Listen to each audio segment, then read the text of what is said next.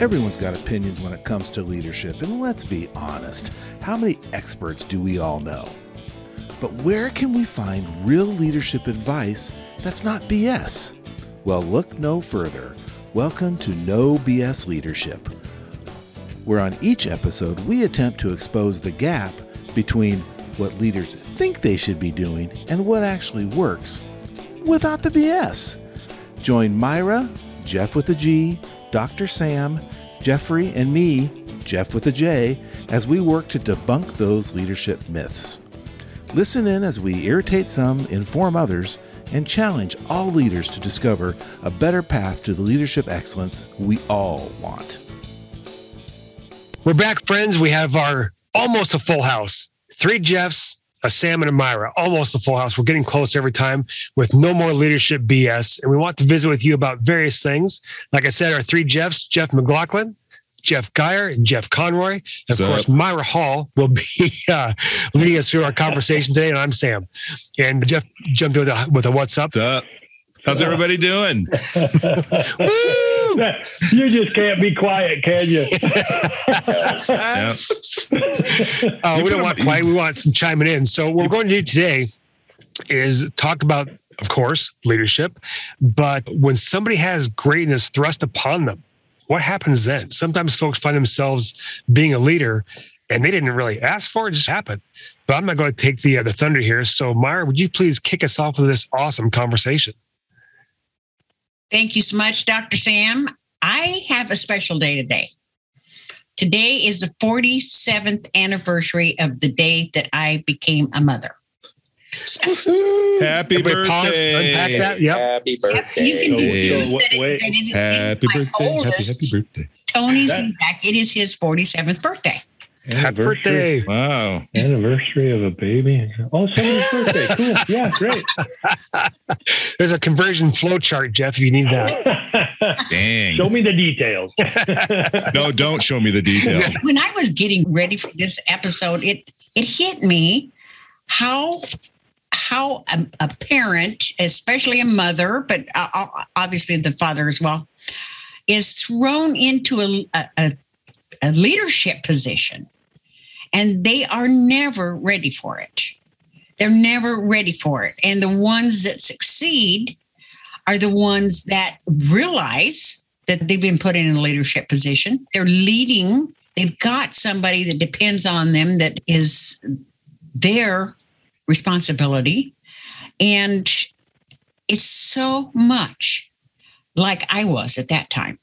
I was an accidental leader, although I was a parent on purpose. We love you, Myra. And Tony, if you're listening, news for you. Say that one again so everybody gets it. There's certain dreams about being a mother and all that goes with it that it's a wonderful thing until you have it. And you think, oh my goodness, what did I do? I went through every stage. I can't do this. I need some sleep. How did I ever think I was going to be good at this? All of the feels, motherhood and fatherhood, I'm guessing, brings to you that are very parallel. And they were for me for a time about 40 years later in my life. I was a team manager. And I managed a team of 5 people and a real estate team. And one Saturday morning, I remember like it was yesterday, I got called into the office and our team leader decided we weren't going to do this anymore right then and there. And he says, and I'm leaving you with the team. Holy cow. I just, all of a sudden, I had 3 ladies that were professionals, but that depended on his leadership. Now they're going to depend on me. Now I am the one that has to produce the business, has to lead them and train them, and it all sits on my shoulders. And I just gulped and I says, okay, what else are you going to say? Like becoming a parent, you just says, okay, I'm here. what do I do next? And again, I went through, I don't know what to do. I hate this. I don't know why I chose this. Why didn't I just walk away? All of the feels. And when I was a mother, I had 3 kids. And so with each succeeding child, I got better at it. I knew what to expect. And I adopted the identity of a mother. And whereas before I was a lady that had a baby, and by the 3rd time around, I was a mother. I loved it. It was the best gig I ever had in my life. As far as leading a team, I went through the same thing. I'm not a leader. I'm just here to help you guys succeed. Oh. So what do you guys think? Have you ever run into an accidental leader that refuses to admit they're a leader? And if you did, what problems did you see that causing them? That's a great question. Mm-hmm. So you're asking, have we ever met someone who was in a leadership role but didn't want it or didn't admit to being the actual leader? Let's say somebody has started a business, okay? And they start out small, and maybe they have one person, maybe their wife, maybe somebody that helps them out with the books and stuff like that, and all of a sudden they start growing. So they hire somebody else, but they're still very involved on the day-to-day stuff in their business. And they don't see themselves as a leader. They see themselves as a partner with these people and making this business happen. Sure. So their mindset is, I'm not really a leader. I just have to run the business. So I have to do the leadership stuff sometime. Isn't that almost the definition of a servant leader? Leading people who don't know they're being led. And this person may not consciously see themselves as a leader, but they're leading people. I've always felt that every organization, although they have managers and CEOs and presidents, there's always the unofficial leaders within the people that have the charisma and the wherewithal that staff will always go to. It may not be the actual titled CEO or manager, but there is that leader on staff. Mm-hmm. But you got to think, a servant leader, by definition, is a leader. Yeah, leading people who don't know they're being led. But the leader is right. The one that I'm talking about, not the people that they're leading. No, I got you. Yeah. Go ahead, Jeff. My experience hasn't been, to answer your question, Myra, hasn't people that didn't know they were leaders. It's been maybe the opposite side of that same coin. They knew they were leaders, but they had no idea what to do. Maybe being a first-time parent, father or mother, that, okay, now I'm a parent, now I'm a leader, now what? Now what do I do? I run into that a lot. In fact, I went through it the very first time I became a leader. Okay, they hired me. I have these responsibilities and these direct reports. Now what do I do? Just like when I became a parent, I didn't think of the leadership aspects or the parenting aspects. I mean, we're married and we love each other and we want to have kids, and oh, look, we're going to have a kid. And then the kid showed up and it's like, oh, cool, we're parents. Now what? So there wasn't any. I was waiting for the manual to come I out. was going to say there wasn't any forethought, but there was forethought, not really any intentional. Okay, when the baby shows up, this is what we're going to do next. I thought the manual came out right after the placenta. There was no manual. That's not how it works. That's not how it works. Right? I'm still waiting. 32 years later, I'm still waiting. But we all know parents, and we're using that analogy, that never assume that role of leadership. For whatever reason, they leave or they just don't take the responsibility. And what this is talking about here is the first step is the mindset that you are a leader, adopting the identity of a leader, adopting the identity of a parent. And it can be servant leader, it can be upfront leader, whatever. It's still, you have to, an identity that you have to adopt. Mm-hmm. See, there's so many identity for me, Myra. Yeah, I'm sorry. Go ahead, Sam. Oh, I appreciate it. With the identity, it's a piece that is understanding and appreciating the responsibility. And you may say, I'm responsible for keeping this human alive. That's your baseline. Okay, that's probably what you're going to do. As a leader of other adults, my job is to make sure we get the job done. I don't care if you're happy. I don't care if you do anything besides show up and do your work. So that's the kind of leader you'll be there. And the more responsibility that one accepts for their people, whether it's the ones they produce or the ones they work with, the more intentional the role of the leader becomes. So that high touch, high contact, high responsibility is going to be a very active, engaged leader or parent in this example. Also, if you're going to promote someone to a leadership position, there needs to be the support and the buy-in. And I've had staff members who did the role of a leader, and I eventually made them leaders, in title. But those staff, I always felt my job was to create leaders for their next position. And by them doing leadership things, they're being that leader. So when it came time to put them in an actual leadership position, they were already sold and bought in. To actually just throw somebody into leadership without any support and without any guidelines is incredibly risky, and it's most likely to fail. Especially if they don't see themselves as a leader. Correct. If they don't adopt that identity. And the point I'm trying to get here to is if you don't adopt the identity and you own it and you wear it, how are you going to take your people or your kids or anybody that is following you to the next level? Yep. I had a friend who was part of the staff who was made the director. And when I talked to her, I said, how are you doing? And she said, when we used to go out and talk about the executive director at lunch, and I go, yeah. And she goes, now they're doing that to me. To promote from within is also tough on that person that you're promoting, because you're taking one of them to leading them. Yeah, and that's another whole subject on how to find your leaders. We could go on for a whole podcast on that. Yeah, and that you're absolutely right, Myra. This is a huge topic, and the comparisons to parenting and the leadership responsibilities of a parent, excuse me, and the leadership responsibilities in an organization. There are some similarities, but there are a whole bunch of differences as well, and it dovetails to what Sam was talking about, responsibility. If somebody becomes a leader and they have to take on that, or like what you were talking about, Myra, that perception that they see themselves as a leader, well, what does that mean to them individually? And how does it relate to the culture that's already in the organization?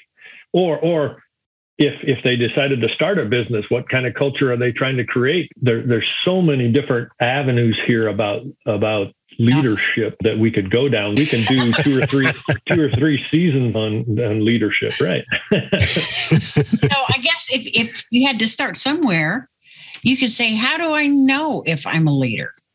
How do I know that I am leading people? I'm going to throw some suggestions and you guys chime in with anything else, or you can put me down if you want. But I'm going to say, if you are helping people be better, if something in your job, your day-to-day life, you're helping people be better, you're a leader. If you are helping people fulfill their dreams or dream bigger, you're a leader. Or if you have people that are depending on you, you're a leader. Title or not. And the bottom line is, if you turn around and look behind you and there's people following you, you're as opposed to, I'm their leader. Which way did they go? Yeah. We've all had that lead. It's interesting, Myra, because this topic, one of my coaching clients right now that's one of our regular conversations is, how are you leading? What are you doing to be the leader in your team? Even though they are not the leader in title, they're the leader by proxy, because the team says you're the one that we trust. And so when that's the case, even if you don't have the title, like Conroy said, you are the leader because you're helping your team navigate the day-to-day basics. Exactly what you just said, Myra, trying to be better, trying to do the best that they can, trying to make sure that people are working within their mission or thinking bigger. Like, my client's a little reluctant to be that position because it's scary. But at the same time, there's an excitement that goes, oh my gosh, I guess I am a leader. So coming to that realization, just coming to the realization alone, now what are you going to do with that? How are you going to affect your team in a positive way? What can you do for them to help them along this journey? And so it's just fascinating, because that client is not a parent. So they don't have that experience to draw from. Whereas most of us, I think all of us are parents. But oh my gosh, yeah, anybody can lead as long as you're helping people do things bigger, better, and helping them along the journey. I mean, that's 100%. So what 100%. You're saying, Geoff, is you don't have to be born a leader? You don't have to be a born leader to lead? Correct. Yeah. It's a developable, is that a word? Developable skill. It is now. Put it down. It's in the dictionary. Right. Yeah. It's in the dictionary. It's on a podcast. It's official. It's now canon. Yeah. Anybody can develop the skills of a leader, and people will lead in different ways. There's the quiet leader. There's the big, boisterous, sis boom ba leaders. You've got all types of different leadership styles, but the basics, are you helping the people around you? Are you helping people be better? And I'm going to agree with you to a point. I don't think I personally don't think there's a natural born leader, but I think there are people with charisma that people are drawn to. And I think those are the real leaders. When we say that, there's CEOs and presidents and managers on staff, but there's always that unofficial leader. It's that leader that's got that charisma that people are drawn to. So I think part of being a leader is you got to have something that people will seek you out. So Conroy, is the charisma, can you develop charisma, or is that something you're born with? I think charisma is you're born with. But I think I agree with Jeff. I think leadership skills are taught. I think leadership skills are experience. I think leadership skills are taught over time. That's why I have issue with people doing leadership things who've never really led people. But you got to trial and error on yourself before you can tell other people how to do things. Well, to that point, the high charisma, very bombastic kind of personality, you better have the leadership skills to back it up, because if you got vacuousness and you don't have the skills, all flash and bang. It's really great on a stage, but garbaggio in a meeting. Yeah, I love garbaggio. So even though if you have this big personality, you are the Pied Piper reincarnated. Even if you don't have that, playing small, saying I'm not a natural born leader, or I don't want to be a leader. I just want to be a player along with my team. I have to lead on occasion. Mm-hmm. That doesn't serve anybody. It doesn't serve you. It doesn't serve your team, and it isn't good for growth. No, but your team sees something in you. They're drawn to you for some reason. And if they're drawn to you, that's all the more reason to start stepping into the role of leader. Correct. And not hiding from it, I guess is what I'm saying. Right. So, with apologies to Jeff Foxworthy, if you're in a meeting and somebody asks a question and everybody looks at you, you might be a leader. You're the leader. Might be a leader. Exactly. I love that. Very good. So what would your advice be to people that find themselves in this position? They don't feel like they're a natural born leader, but all of a sudden they're put in a leadership position and they're having a real struggle trying to go forward. Mm-hmm. I know what I did. I lasted about 6 weeks and I was ready to walk out. If it wasn't my sense of responsibility, I was going to give it all up. And that is when I hired myself a coach. Mm-hmm. And that was the best thing I ever did. Why? What'd that do for you, Myra? What that did for me is help me, first of all, accept the responsibility, accept the fact that I was a leader. And then next was to accept the fact that I didn't know what I was doing. And it was going to take trial and after trial, and that my coach was there to help me to get through it. Mm-hmm. And I'm telling you, within 6 months, things turned around. Right. I started believing in myself. And when I started believing in myself, then my team stepped right up. And that next year, we tripled our business because of that. Wow. That's awesome. Yeah, it was pretty cool. And it wasn't like I stepped into this big ego machine, because that wasn't part of it. But that's one of the reasons I became a coach, is because I saw what my coach was able to do for me. And I wanted to do that for other people. Mm-hmm. Yep. So I would say right off the bat, getting a coach would be probably number one. And then start reading and surround yourself with people who are leaders. Yes. I mean, and, people that you trust, that you respect, that you can bounce ideas off of. And there's plenty of groups either online or in person in your town, wherever you are, in Eastern Oregon, listener, or New Zealand. New Zealand. Yeah. Surround yourself with good people. Like if you're the sum of the 5 people you spend the most time around, I want to be around people that are better than me. I got to up my game that way. Yep. I agree with that totally, Jeff. Those are the 3 things you need to do right away. It's not a 1, 2, 3 thing. Those 3 things are number one, and you need to do them right. And this has been, we're going a little bit over time here, so we need to wrap it up. But I would like to, I can't remember who said this, and you guys, maybe you can remember, but you are the sum total of the 5 people that you hang out with the most. And you start taking on that identity. So get around leaders. If you're an accidental leader, or if you're wanting to become a leader, get around people that are who you want to be. And get yourself a coach, whether it's one of us or somebody that you have faith in that is a leader. We would be happy to help. Just reach out to us at askus@leadershipbs.co. Napoleon Hill said that. Thank you. Thank you.